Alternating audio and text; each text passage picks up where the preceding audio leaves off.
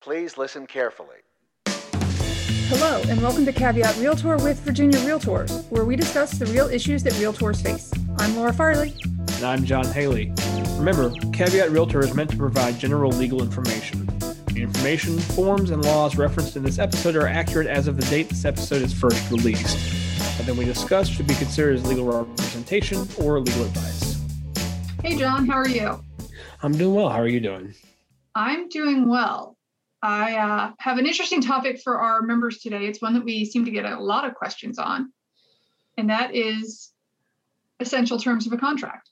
So if any of you ever attended any of our classes regarding contracts, you've heard us go on and on and on about the statute of frauds.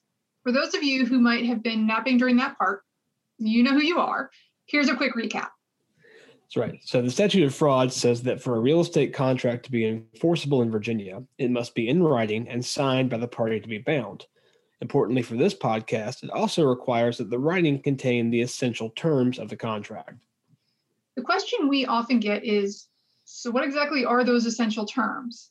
And unlike some things where we can just point you to a definitive list in a section of the code, there is no official list of what always must be included as an essential term in a real estate contract.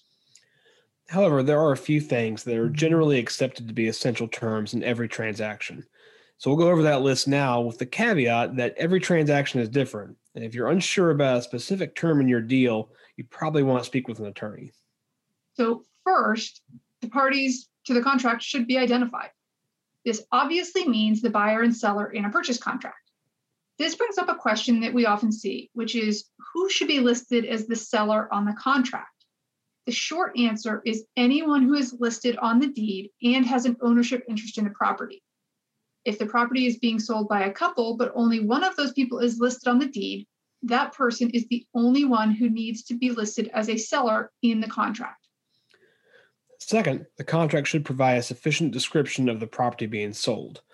Whether that's a street address, a meets and bounds description, or both, the contract should clearly identify what exactly is being sold. The contract also needs to clearly identify the purchase price of the property. This seems self-explanatory, and in most situations, this shouldn't be an issue. However, in the case of a back and forth negotiation, you should be really sure that the final agreement between the parties clearly states the agreed upon price. This means you should also double check all the fields that go into the purchase price.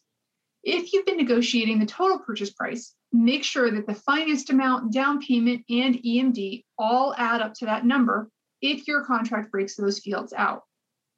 The settlement date is another item that many attorneys will argue is an essential term.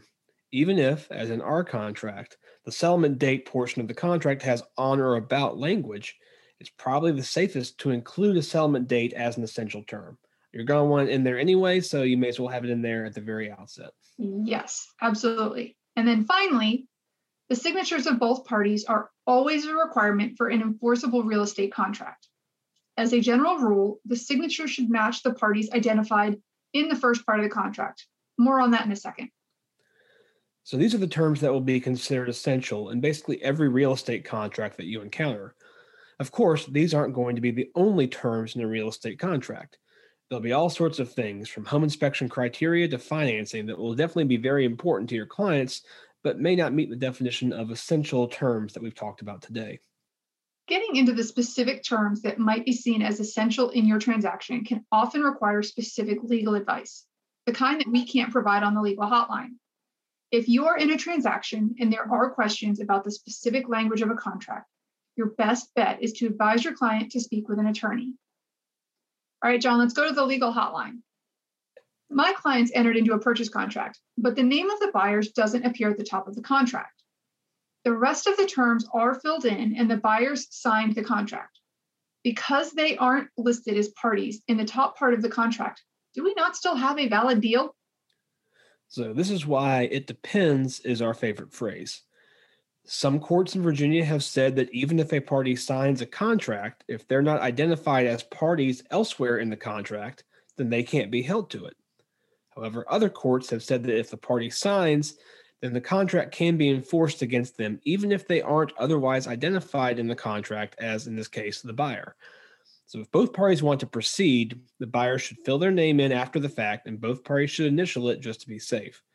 If one party or the other wants to claim the contract is invalid, that's when they should probably contact an attorney. All right, and a few ways to limit your risk. Make sure that at a minimum, your contracts contain the names of the parties, the purchase price, the description of the property, the settlement date, and the signature of the parties. There are other terms that could potentially be essential that aren't there. Have the parties execute an amendment to the contract. If one side or the other is pushing back, you guessed it, it's probably time to talk with an attorney. Thank you for joining us. Caveat Realtor is a weekly podcast with episodes released every Tuesday. Our podcast is available for streaming through iTunes, Stitcher, Spotify, and Google Play. Subscribe to our podcast to get automatic updates when we have new episodes and rate us. Remember, members of Virginia Realtors have access to our legal hotline where we can provide you with legal information. You can access the legal hotline on the Virginia Realtors website under the Legal tab on the Law and Ethics section. Make sure you're logged in to see this page. Although the members of this podcast are attorneys, the legal information in this program is not a substitute for personalized legal advice from an attorney licensed to practice in your jurisdiction. The information provided by Virginia Realtors is general reference work as a public service. It does not constitute solicitation or provision of legal advice. We provide this general legal information on an as-is basis. We make no warranties and disclaim liability for damages resulting from its use. Legal advice must be tailored to the specific circumstances of each case, and laws are constantly changing. The information provided in this program should not be used as a substitute for the advice of competent counsel. This has been a production of Virginia Realtors, copyright 2021. This podcast features the song Please Listen Carefully by Jazar, available under a Creative Commons Attribution Share Alike license.